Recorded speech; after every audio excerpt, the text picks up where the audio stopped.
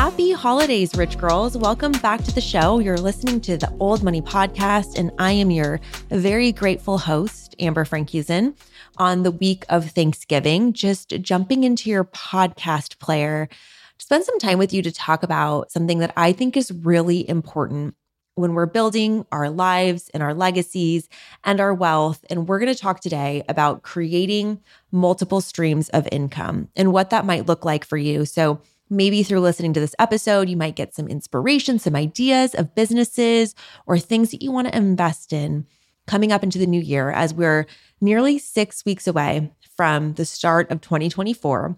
And I have a really fun episode coming up too. I'm going to tell you how I plan my year in 2024 in December and the things that I do. And I'm not talking about oversetting goals or stressing out or New Year's resolutions. No. You know, we're here to keep the cortisol low. We're here to talk about those kind of easy systems to put in place to really up-level our lives automatically as we turn the clocks into the new year. And I like to get that all done at the beginning of December so I can really chill during the holiday season and enjoy my champagne without worrying about anything at all. So today, I'm going to teach you one of the millionaire secrets to building wealth. We're going to talk about some of the foundations to financial freedom. And I also have kind of a fun little spiritual mix of something for you at the end of the show that's all about Feng Shui, which is something that I'm really interested in studying. I've always been really interested in it, but something occurred to me with this streams of income conversation that it might be relevant to you. So before we get into that, let me tell you about this week's Birdie and Bogey. My birdie for the last week was I got to go back to San Diego State and speak to a group of, I think, about 150 to 200 students outside on a beautiful fall day. I was on a panel with another girl named Carissa Stanton, who was so sweet. And we were asked questions from the Women in Business or Women in Leadership group about our journeys through building personal brands, starting businesses. And it was such an honor to go back to school and really be there as a relatable, honest kind of person that could sit in front of a crowd of students and be like, I know I might look older. I mean, I do have great Botox, but I know I might look older, be older, but it wasn't so long ago that I was in your shoes. And these are some of the things that I wish somebody would have told me then. And some of the most salient things that come out of that, first of all, I don't know about you guys, but I'm 100% that person where after I have a conversation with somebody or give a talk, I think, oh my God, I should have totally said this different thing instead, or this would have been a better answer. When I get caught on the spot with something, somebody's like, what's your favorite movie? I go blank. I black out. I'm like, I don't know. I've literally never seen a movie in my entire life. I could not name a movie if you paid me $100. I really struggle with being on the spot, which is so funny because I get put on the spot in these presentations all the time. But one of the things that was so salient to me was that the value of going to college is going to things like this, going to the speakers, going to the extracurriculars. And it's not about me being on stage. It's not about the advice that you would hear. It's about the people that you're sitting next to. It's about the people that go with you. It's about the people that plan the events with you. It's about the connections that you make while you're there. Because the friends that you make in college or the friends that you make throughout your professional career are going to be the friends who, when you get older, you're going to know somebody that's going to sell you a house or write you a loan or, get you a job or a client, or they're going to introduce you to this person or that person. And it's so much more about the relationships and the skills that you build over time that are going to get you farther than the grades that you try to achieve ever will. And I had lunch with one of my professors. He's actually the person who created the endowment for this whole organization to start on SDSU campus, which didn't exist when I was there. But he was my lecturer on sales in college. And I asked him, is it appropriate for me to say that grades don't matter when you're in college? And he was like, yeah, but don't say that, but it's true. And it's really funny now because when I look back, the things I wish I would have invested more in were being more present to what was happening instead of rushing from class to class and commuting and getting back to my apartment really quickly, of deepening relationships. But we all kind of go through this maturity and emotional growth on our own timeframes. And one of the things I'm still working on is just forgiving myself for developing in the time frame that I do. I've always felt in my life that I was behind for some reason, or I didn't have all the information that everybody else had. I didn't know about sororities or fraternities literally until I showed up at college and I was recruited to go out with a sorority. And it was one of the most horrifying experiences of my adult life. Not the scene for me. I think I talked about this in the Bama Rush episode, but my point is that I always felt like I was missing some key piece of information. And like I say, like, it's not about me being on stage. If you're a San Diego State student listening to this, like, I'm not your ticket to greatness. Okay. You are your ticket to greatness. Your network is what value you can add. But I do hope that in speaking to students, frankly and openly, one of the things that they can get from me is my honesty and my willingness to be transparent and relatable, because I remember seeing so many speakers come to school that were like very traditional business people. I mean, we had the founder of Dell Computers come to campus. I remember seeing that course, if that dates me at all. And, you know, a lot of executives and people in business suits. And it just wasn't what I was after. I didn't know what I was after. And so exposure to different types of jobs, like now we have this creator industry, which we're going to talk a lot about in this episode. But Carissa, the girl that was on the panel with me, she's a full-time content creator. She does recipes and is a cook, and she cooks on Instagram and TikTok. That's her full-time job. She's a lifestyle content creator. That was not a thing when I was in school. I also never saw anybody come to school and speak about being successful in personal life and mental health and business. I never saw anybody come in jeans like I was. I never saw anybody that was my age or somebody that was close in age to me that I felt like I could relate to. And that's just kind of a sign of the times and how things are changing now. But it was really an honor to speak at SDSU. I got so many questions. I'm going to do an AMA answering some of them very soon of just some of the general stuff about me, about my life, about my business. And if you weren't able to attend that talk, then you can listen to that AMA and kind of get the gist of it. So I'll come back to that. But one thing I did want to share as the bogey for the last week was that, unfortunately, one of the largest budgeting apps in the world is getting shut down. And it's really, really sad to me, because it was the budget app that I started using when I was in college, and it was called Mint. Mint was started in 2007, and I think I started using it at the end of my college career. And what it was an app that automatically hooked into your bank account, and it would categorize your expenses or your things you spent money on to give you a report of where you were over budget, where you're spending more in different categories, et cetera, et cetera. And it would also warn you if you were going over on categories or spending more than regular. For me, at that time, I was using it to warn me if I was about to have an overdraft. That was where I was at. On that $0 budget, I never had any money. So it would track my monthly spending, and then it would give me a notification via email. I did not have a smartphone. I had a BlackBerry at this time. It would send you an email and it would say, hey, you're about to go over budget. So Mint was eventually purchased by Intuit, which is the same company that owns QuickBooks, and they are shutting down the program and trying to push their users towards Credit Karma. Now, I also use the Credit Karma service, but Credit Karma does not provide the budgeting features that Mint does. And so it's kind of a bummer, because I think they're just trying to consolidate their product stack. But Credit Karma is more about tracking your inquiries and your credit score, things like that. And Mint is really focused on actual budgeting. So I wanted to make a couple of recommendations for other budgeting apps if you were on Mint for tracking your spending. Now, really important, the word budget just gives me the ick. Nothing about a budget sounds good to me. What does sound good to me, and I steal this from Ramit Sethi from I Will Teach You to Be Rich, is a conscious spending plan. And what that means is that at the beginning of every single year, so this is one of the things we're going to talk about in December, we'll spend time mapping out my entire year. And I have a crazy spreadsheet that has every category. It's not crazy. Okay. I shouldn't overreact. It's got beauty. It's got health. It's got gas. It's got groceries, rent, etc. All my saving goals. It tracks everything in one spreadsheet. And I get to determine where I'm going to spend my money. And it's conscious spending plan, meaning I'm deciding to do with my money versus my money is limited and I'm like trying to stay within. It's like a mindset game for me of deciding where I'm going to put the money that I have available to me for the enrichment of my life. For example, one of the things that I'm taking out of my budget for 2024 are hair extensions. I'm done with hair extensions. It's so much money to continue to like move them up, get new hair, blah, blah, blah. And it doesn't really increase the value of my life. And my hair still always looks a mess. So that's getting cut out for me. Whereas when I have that, okay, now I know I can spend or I can reallocate those funds into something else that's going to give me a better ROI or more enjoyment in my life, like maybe our dining out budget or our vacation budget or whatever. It's a couple $1,000s a year that I spend on my hair that I'd rather have go somewhere else. So I manage everything manually on a spreadsheet.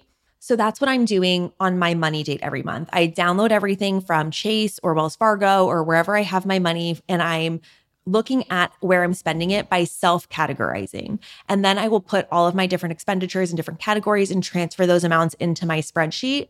I do this manually because for me, this is me being a steward of my money and really being close to it and intimate with it.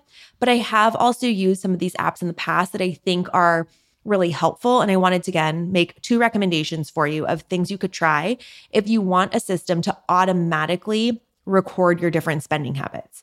So the first one that I really like that I looked into is Monarch Money.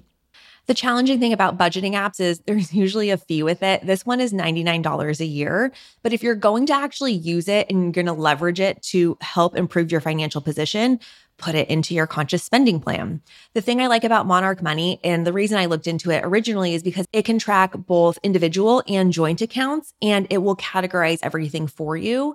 And then the other thing is that it has all of these third-party aggregators. So it can pull your information from multiple different credit cards, multiple different banks. It tracks your interest. It can track your stocks, your investments, all the things. So you really get an at-a-glance net worth picture. The other system, which would be a good replacement for Mint if you were using it, is YNAB. And I have used this program before, and I really liked it. YNAB stands for You Need a Budget. So it's YNAB. It's also $99 a year. And the thing that I like about YNAB is that it really helps you look at irregular spending and then prepare for it. So it basically creates earmarked funds for you so you can save a little bit every single month. It's the automatic version of what I talk about in episode 5 of Afford Everything That You Want. And it's the same type of thing. It allocates your spending. It tells you where your money's going. It's another really good opportunity. I don't know if I already said this, but it's also $99 a month. So if you guys are interested in how I manage my money or how I run my budget, will you let me know if it's worthwhile for me to spend time creating some sort of like Google Doc for you or a template? Let me know. In the meantime, YNAB and Monarch Money are 2 of the favorites that I have found to replace Mint, and rest in peace, Mint. Thank you for your service. So let's get into the meat and potatoes of today's episode, which is all about creating multiple streams of income. So to back it up a little bit, there are some foundations to financial freedom that I think are really important to just mention again at the top of this conversation. And I've gone through these before, and they've ebbed and flowed a little bit. And the thing is that most of the traditional conversation about money is that to build wealth, you have to create it, keep it, and protect it. Okay, we get it. So the things I'm adding onto that conversation are you have to have the right mindset. You have to be able to treat your life as a business, treat yourself seriously, understand why building wealth is of benefit to you and to the world so that you can build wealth without having these outdated mental models or old money stories in the way of your success. It's going to just be so much easier and more effortless if you have the right mindset going into it. And you also have some of those knowledge keys, right? Like knowing that you're going to play the long game. Remembering that the majority of Warren Buffett's fortune was made after the age of 65 or 75 or whatever it is. Remembering that you have the historical data to show that you can withstand market fluctuations. So you don't have to be worried when you hear the news. You can self-soothe, self-regulate, know how to use dollar cost averaging, like all of these mindset and then also just the tactical tips, I think really do influence your ability to build wealth. And then the foundation of that is also getting out of financial fight or flight, paying off your debt, not carrying consumer debt, not having shame about where you're starting, like really being honest with where things are. And then from a baseline of, okay, I've got savings in the bank. I can take care of myself. I can create safety in myself with what I can produce in the world. Then you can really lean into actually creating wealth. This might be hard to hear, but my experience and my belief is that you cannot truly create wealth for yourself if you're living in a deficit. I'm not talking about having a mortgage. I'm not talking about leveraging debt to build a business or anything like that, but I'm talking from a mindset deficit and from a consumer credit card deficit. If you are living in a state of playing catch up, there is no way that you can build upon that. You're basically just filling a hole with dirt, filling a hole with dirt. But until you have a solid foundation, you cannot build a building of your life on top of it. So creating it is what we're going to talk about today. We're going to talk about different streams of income. But just to go back to the foundations of financial freedom, we've got mindset, we've got getting out of financial fight or flight so that you can really create wealth. Then you've got to keep it and grow it, right? You can't just spend it all. You need to make sure you're not keeping up with the Joneses. You don't have shiny object syndrome, but you're also growing it respectfully, responsibly with stock markets, investments, et cetera, because compounding interest is going to be the thing that really builds your wealth. And then you need to protect it. So that means wills and trusts, making sure that you have the correct paperwork going into a marriage. Go back and listen to the prenup playbook episode with Natalie Alicia Goldberg if you have questions about that, because holy hell, that was one of the most incredible episodes that I've ever done. And then the last piece of this, of foundations to financial freedom, is enjoying your money. If you are a slave to making money and all you care about is making money, your money owns you. You don't own it. So you need to find a way to enjoy your life and invest in the things that bring riches to your life. And I mean that in terms of ROI on enjoyment and people and adventure and travel and being a human, being alive on this earth and not just being locked and loaded into your laptop all the time. Really enjoying your money is part of the foundation to financial freedom so that you can leverage what you create in order to really live. And then there's going to be a tipping point to where what you're creating is happening automatically, and all you have to focus on is enjoying your life because everything else is happening in the background. So how do we get to that point where we're not working 40 hours, 50 hours, 60 hours a week to fulfill our lives or fund our lives? Well, let me ask you a question. What is the way that money gets deposited into your bank account? Most of us are getting a paycheck. We're getting a paycheck once a month or every 2 weeks. And that is the majority of how people are getting money into their ecosystems every single month. That is one stream of income. It's earned income from a paycheck. Now, that's great. If you have earned income from a paycheck, that's step one, honey. That's really, really important. But did you know that the average millionaire has 7 streams of income? That means they have money showing up into their bank accounts. Let's just simplify it for the sake of conversation. They have 7 different ways that money is hitting their bank account every single month. According to the IRS, most millionaires have 7 income streams, and they are, number 1, earned income from a paycheck. We talked about that. So that's working for a company and getting a paycheck. Number 2, dividend income from stocks owned. So obviously your stocks will, if your company or your portfolio is doing well, increase in value, but also some stocks pay dividends out for those who own the stocks as well. Number 3 is rents from rental real estate. Number 4 are royalties from selling rights to use something they've written or invented. So on this, you hear about this on Shark Tank a lot, where, a lot of the inventors are trying to get licensing deals for, like, let's say I have a hat company and I want to put Disney stuff on it. I need to get a licensing deal to be able to put Daffy Duck on my hat because Disney will charge me a licensing fee, and then they get royalties from selling the rights to me to use Daffy Duck on the hat. Or royalties, for example, this was a big conversation in the Reality Reckoning that didn't go anywhere and was a total train wreck of a PR stunt by Bethany Frankel and Vanity Fair, where there's a conversation about should reality stars get paid royalties for their shows being replayed on Peacock over and over again. And they're saying that, reality stars were underpaid and they should be getting royalties on their likeness or appearance or whatever.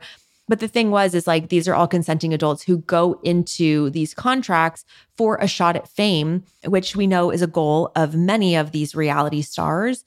And, they weren't under duress. They're making decisions for their business. And then over time, as you prove your success on the show, you can negotiate for more. So the conversation of like, they're underpaid, it's like, that's fair market value, in my opinion. Like, if you're going to get somebody who's going to be willing to go on, I don't know, Vanderpump Rules for $10,000 an episode, and they're, haven't proved themselves yet, It's like people are replaceable. You can always find new stars. There are always people out there that want to be on those shows. Now, as you rise through the ranks, Lala is going to get more money than $10,000 because she's not replaceable anymore. She's a core character. Anyway, I have a lot of thoughts about that, but you understand what royalties are. The next one, back to the IRS, number 5, capital gains from selling appreciated assets. This is when you have a home, you buy the home, it builds an equity, and then you sell that home later for a higher amount than you bought it for. Those are capital gains. Number 6 is profits from businesses they own. Number 7 is interest from savings, CDs, bonds, or other lending activities. Okay. So one of the things that I will have to say about having 7 streams of income is that you don't need to have all 7 streams of income tomorrow. And by the way, those 7 from the IRS, that is the old money way, baby. But we're talking about the new money way. And I have so many more things to add because we are in a new era of business. This is the creator economy. This is new money magic. That's what we're talking about on Old Money Podcast. This is not just invest in stocks and hope that dividends pave your way to success. We have way more resources available to us now as creators, as young people who understand technology. And this was one of the biggest things that I talked about at SDSU last week. For the students that are applying for jobs and they are saying, how can I get a job when it says I need experience, but I can't get experience unless I get a job and it's just chicken and egg? I had a lot of sympathy for that a couple of years ago in the marketing space. Now, I'm only talking about the marketing space. I cannot speak to things like being a physician or a finance person. Like, you're going to need to know some shit in finance. You got to work your way up in order to get to the top, but you have to start at the bottom of the totem pole. But in marketing today, every single marketing tool that a marketing person is using is available, and most of them are free. So if you are trying to gain experience in marketing and you have not created your own Instagram following, TikTok following, video editing skills, Canvas skills, portfolio, it's your own fault because you need to make your own experience these days. I have hired so many people that have come to me and said, here's the things that I've done. Here's my writing portfolio of fake articles. Here's my fake mock-up of how Sweetgreen could do their Instagram better. Here's what I would do if I was Oprah on her TikTok. Having a plan in place and being able to execute on that is how you create experience in your life for getting the jobs that you want, especially in marketing right now. So that was a big question that came up, and that was a big piece of the conversation in the SDSU talk. So let's get into what it looks like to make those in just a second. But I want to talk about some of the challenges in building these 7 streams of income, okay? The first challenge or pitfall in building multiple streams of income is trying to do them all at once. This is a big mistake that I see a lot of people doing because they'll hide behind, I'm a multi-passionate entrepreneur or I'm a multi-passionate person, and they haven't even mastered one revenue stream yet. Okay. And I say this with a lot of humility and grace because even I am still working on mastering my revenue streams. I have a profitable business. I have a business that I love, but it doesn't run without me. It takes a lot of management and maintenance, and I'm still a key piece of the operations of that business. I plan to be, I intend to be forever in some capacity, but it will change over time for sure as the business grows. And I put people in place that can do the job better than I can. My job as the CEO is to hire people that are smarter than me and better than me at producing what our clients need so that we can be competitive. My job is to find those people, put them together, and then make sure the business stays healthy.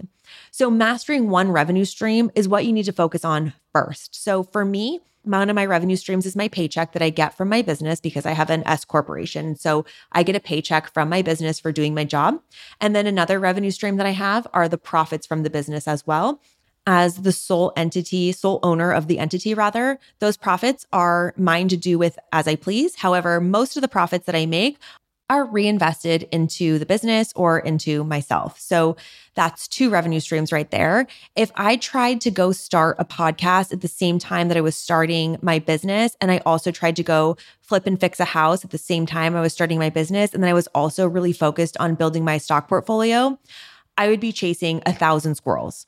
And the thing about chasing squirrels is that if you chase too many squirrels, you literally never catch one.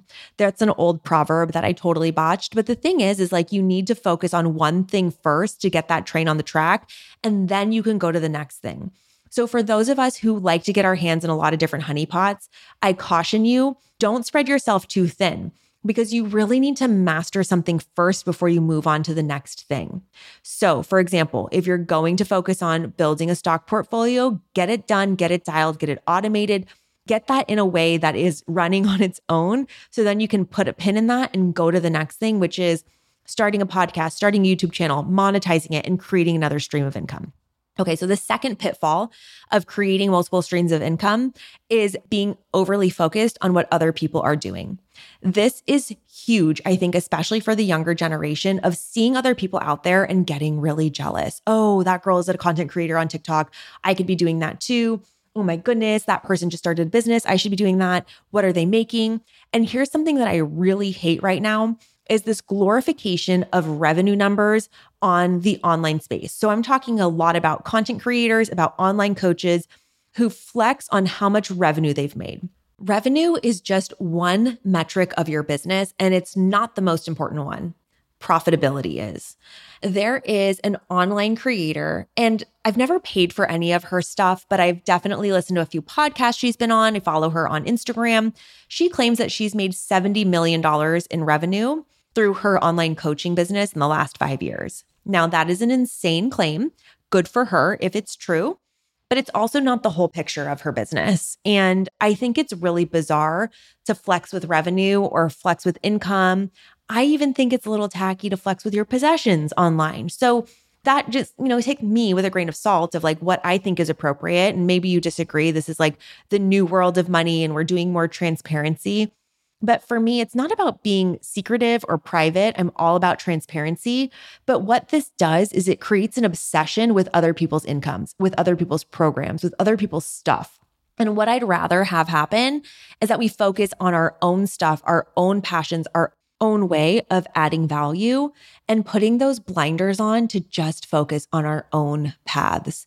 So what's happening with these people glorifying revenue is that they're using it as a marketing tactic to sell you their programs. But their programs are just the way they've done it. It doesn't mean that you can't also create a program on your own. And listen, there's a lot of value to getting mentorship, getting training, understanding how the program works. That's for sure. But I think sometimes when we have these big revenue numbers, it's going to skew how we would invest in things because we see, oh, if they could do it, I could do it as well. Okay, the third pitfall of creating different revenue streams is one that I see so often, and I want to dispel a fact right now. Passive income is not a thing. Tim Ferriss wrote a book, 4-Hour Workweek, in, 2007 or something. I was for sure in college when I was obsessed with Tim Ferriss. And 4-Hour Workweek, even though he pared his work down to 4 hours a week, his passive revenue stream still took maintenance and management. And that was back nearly 15, 20 years ago when there was much less competition and saturation in all of these spaces.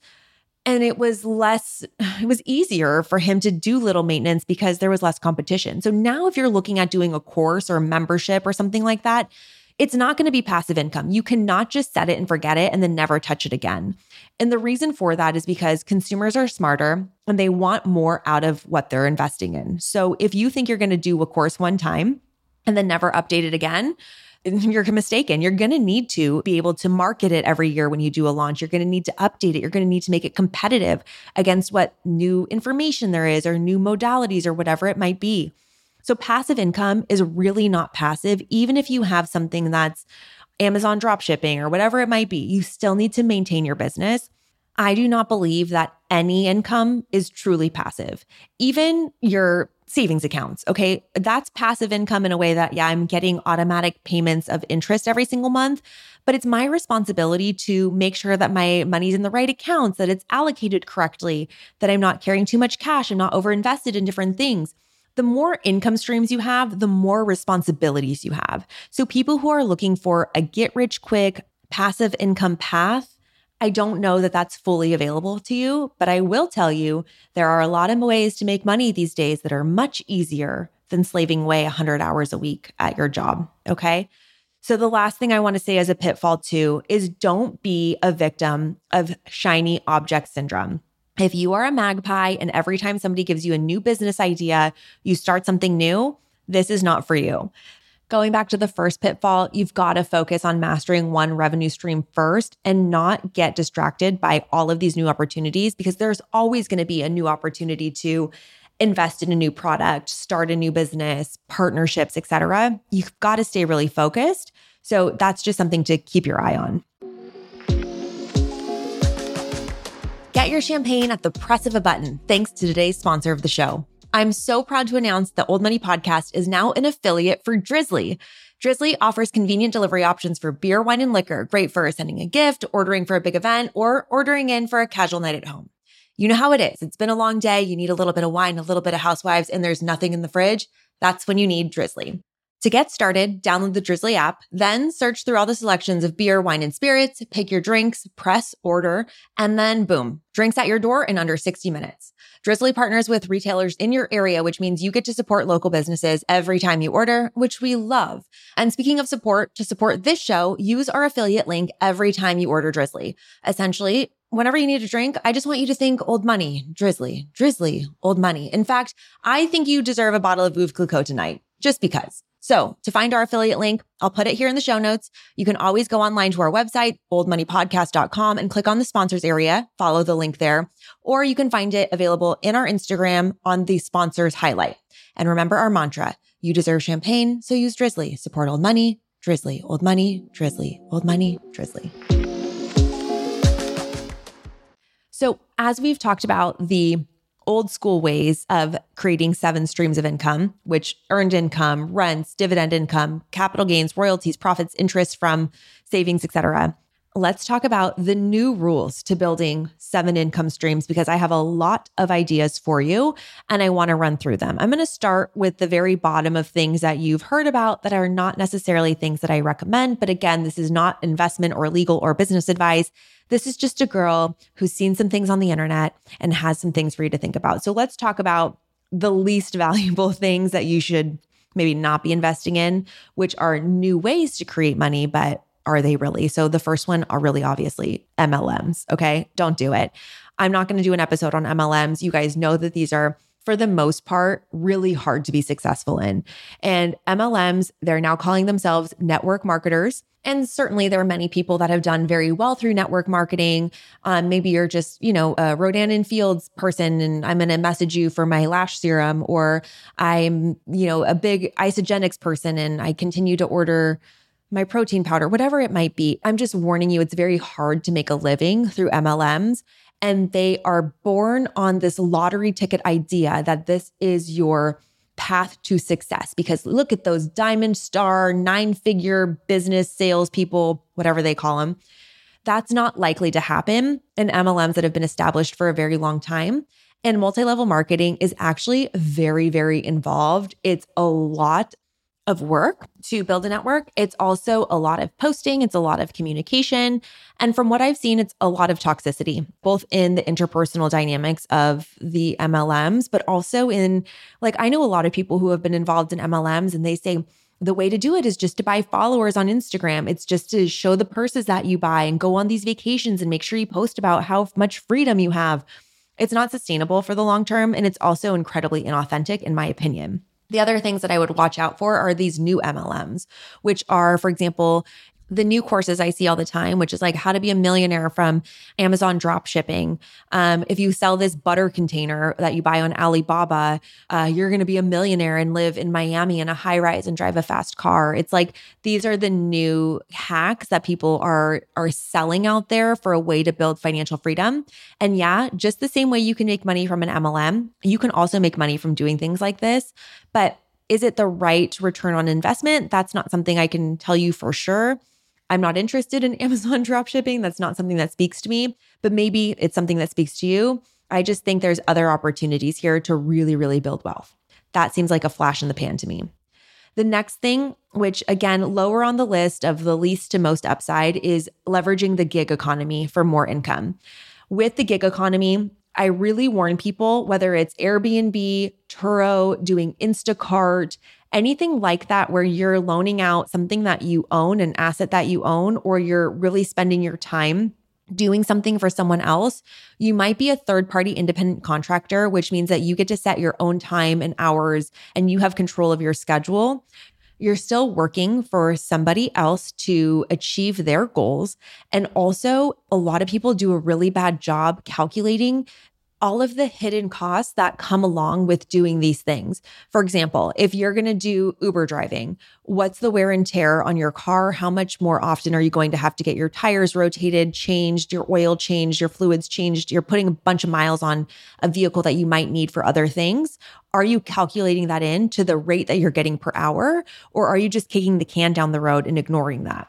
Turo is another interesting one. This is where you can rent out your car for other people to use instead of them doing a rental car service. And we just did this in Miami, and we had an amazing vehicle, great host for our trip to Miami. It was far less expensive than doing a rental car, and we got a much better quality car.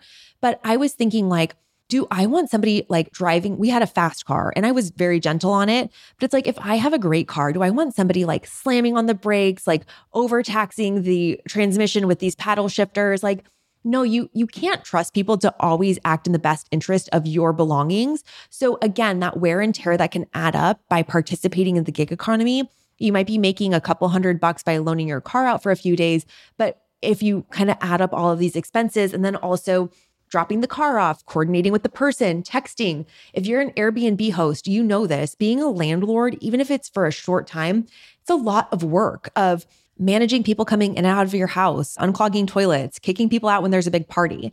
You know, we were just at the boat show in Fort Lauderdale, and one of the things that I noticed significantly was the boats that are chartered versus the boats that are privately owned. And when I say boat, I mean like 100+ foot yacht.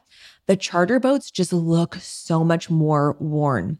You can tell the pillows are, bleached out from the sun. There's scratches on the walls. The floors are showing wear. Things are creaking more because it's just getting more use. It's like, think about watching Below Deck and people go that ham when they're chartering a yacht.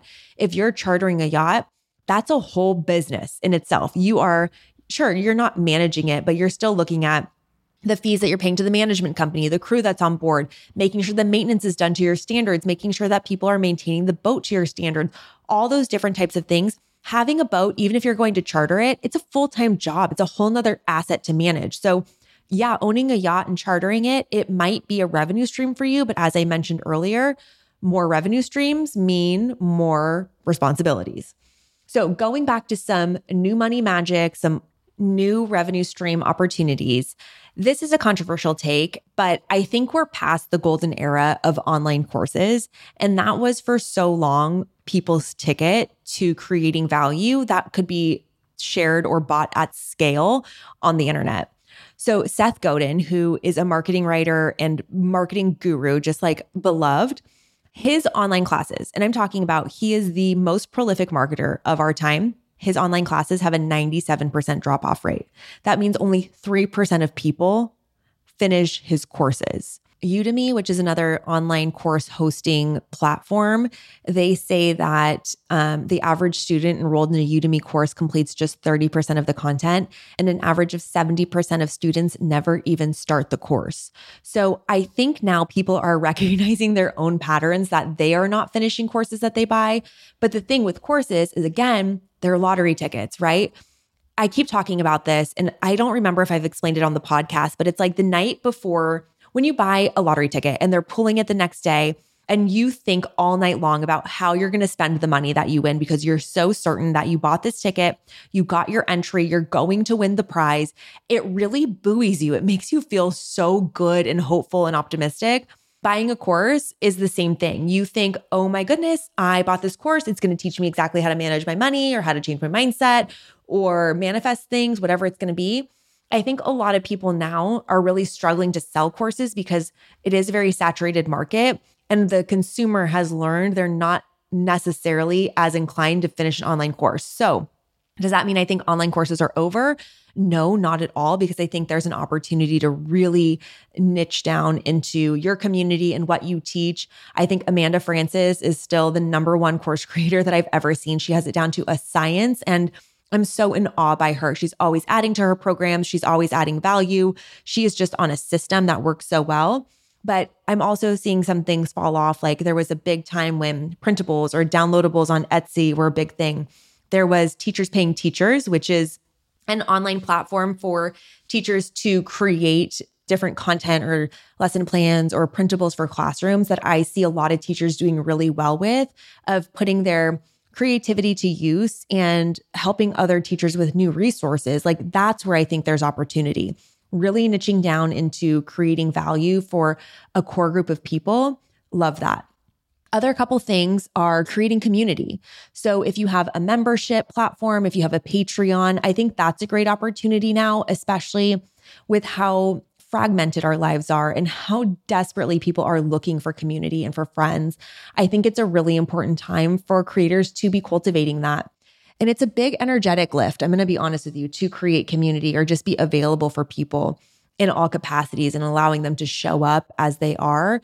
Having that type of container is a big responsibility. It's why I haven't created it yet. Like it's a big responsibility. And I think it's something that for the right people, for the right type of personalities, it's something that could really benefit them for creating that. Again, you still have to maintain it, manage it, nurture it, et cetera.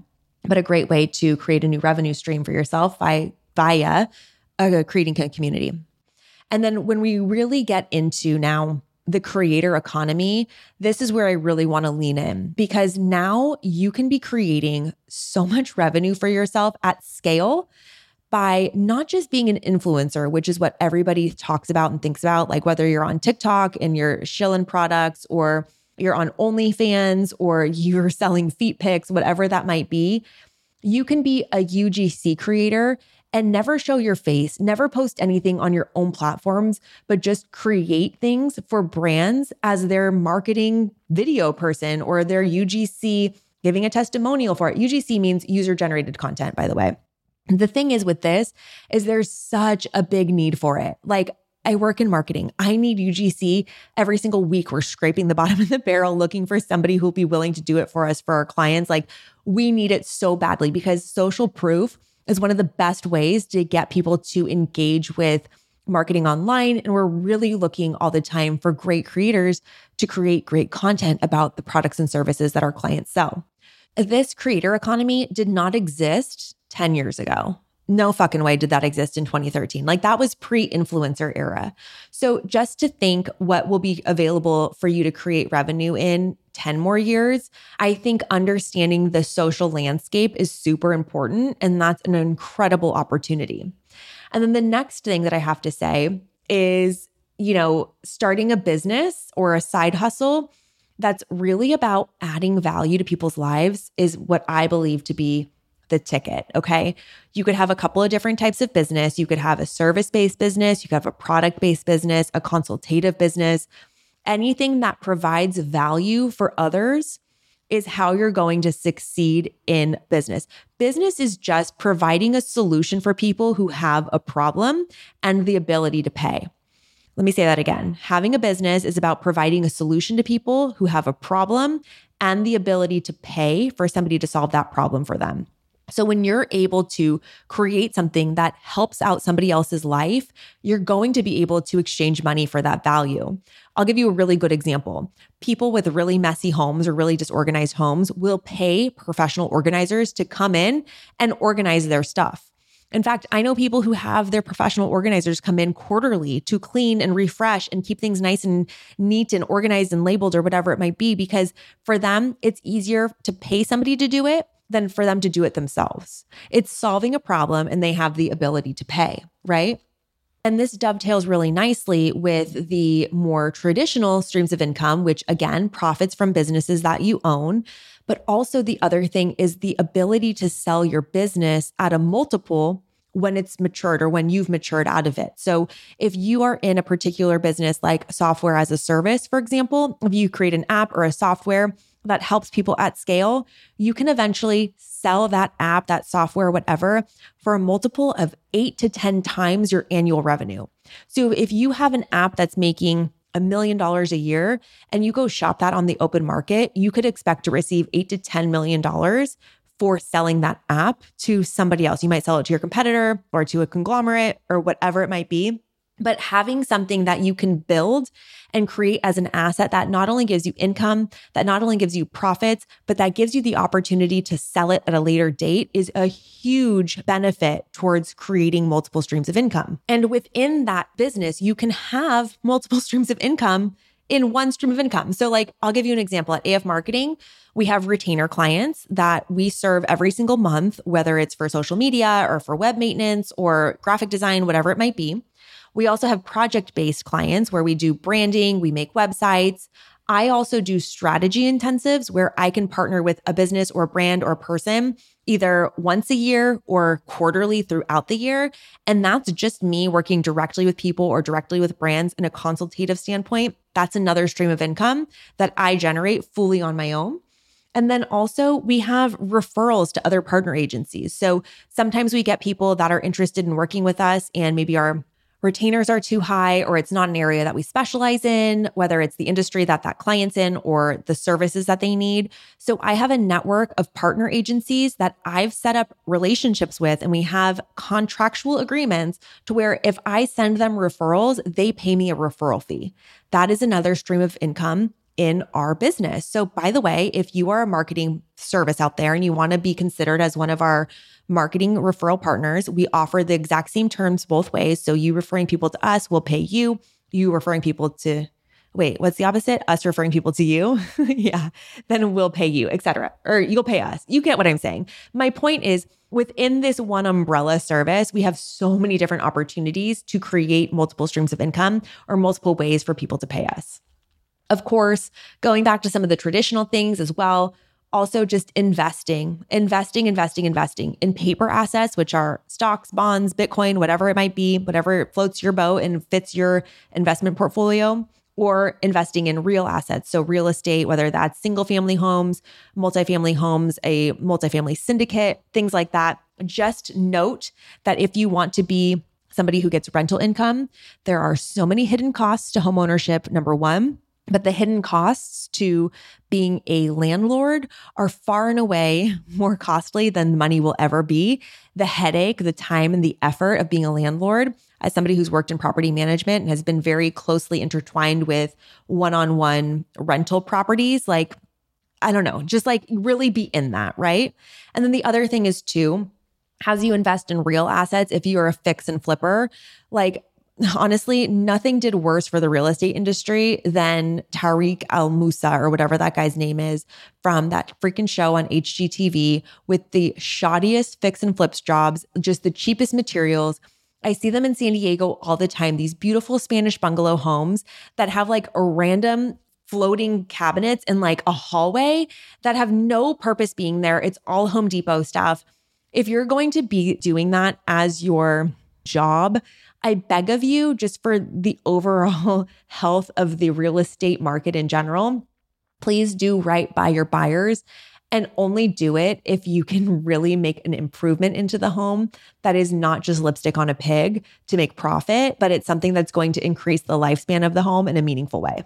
Okay, so this episode, just like all of them, it's always running long. I hope you guys are liking these hour-long episodes because I just can't stop talking. But for our stock tip of this week, in the theme of multiple streams of income, I wanted to share with you something that I found recently that I've been practicing, and it's a Feng Shui practice, okay? And as you know, Feng Shui is the arrangement of things in your home based on different cardinal directions and ways that you can increase your luck and the qi, the energy that flows through your home to help you achieve the goals and the life that you want. And one of the things that I have been really focused on is being really conscientious of where my mindset is at any time of the day.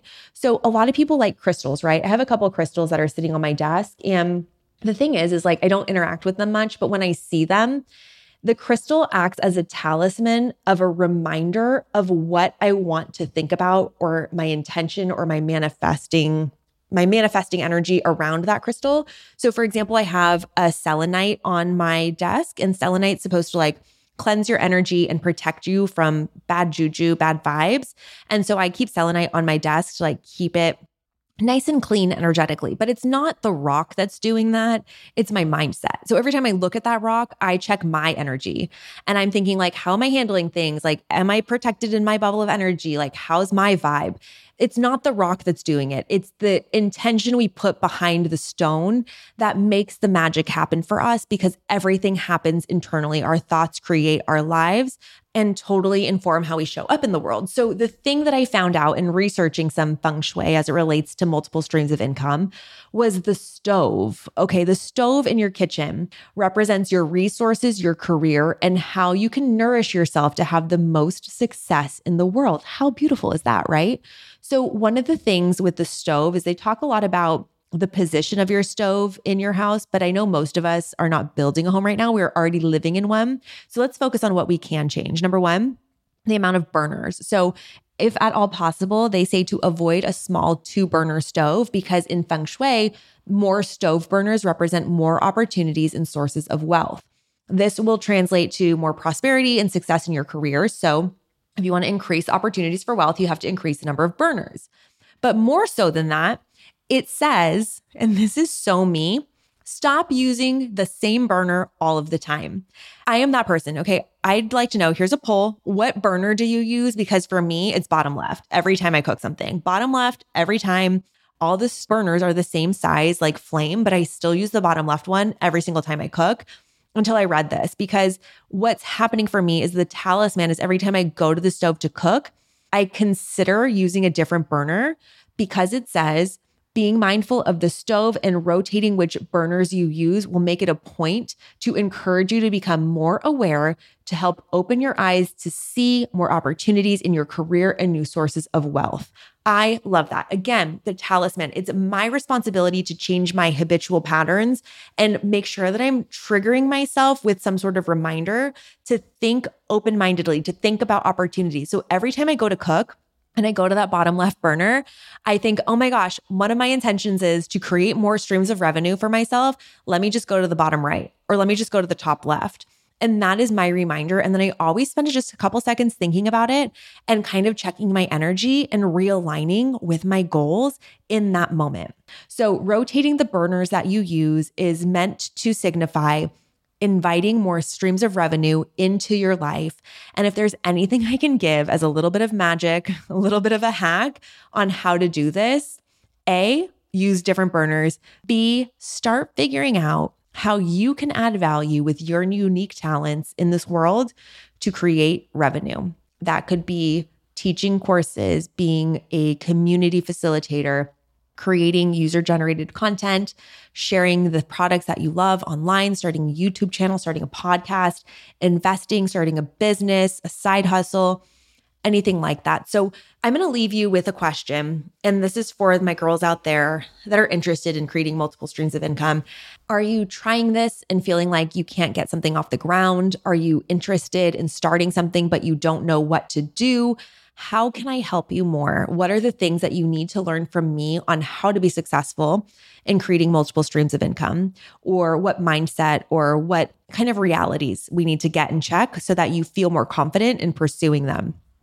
I'll be very honest with you. The podcast is more than a passion project. It's me creating another stream of income. It's creating another way for income to flow into my life. Money is currency. Currency is like a current in a stream. I have to be like water and be open for money to flow to me. And if I never started a podcast, I would never have created an opportunity for money to flow to me. Granted, is this podcast profitable? Not yet. I'm spending way more on editing and just admin and software every month and the startup costs and getting the equipment and things like that. It's going to be a while before this podcast is profitable. But the reality is most people don't even podcast past episode 21, let alone episode 7. Most people fall off. And I'm playing the long game. That's the Warren Buffett in me. I'm going to be podcasting till I'm dead, y'all. I'm in it to win it. I'm going to continue to do this forever. And I know that in time, it will be profitable. It is a revenue stream. It is creating money for me. I am making money off of this podcast, but I'm not making more money than I'm spending. That will come in time.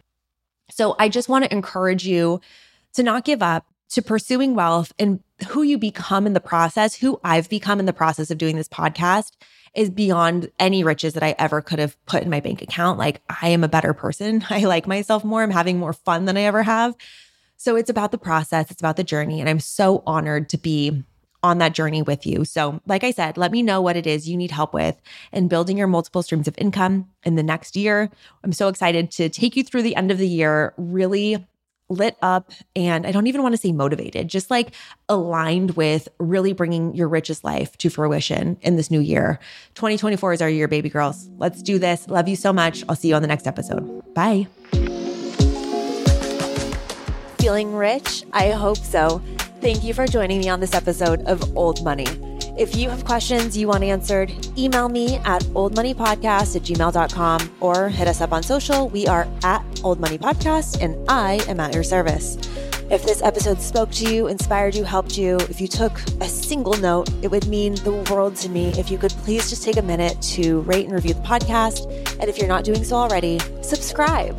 And if you have friends who like getting rich, please share this episode with them, even if it's just on your Instagram story. And I'd love you more than Jeff Bezos loves Amazon Prime. Thank you so much, and I will talk to you on the next episode. Remember, I'm not your lawyer, I'm not your tax professional, and I'm not your financial advisor. The content presented in this podcast is intended to entertain, educate, inspire, and support listeners in their personal and professional development and does not constitute business, financial, or legal advice. In addition to that, this episode may contain paid endorsements and advertisements for products and services.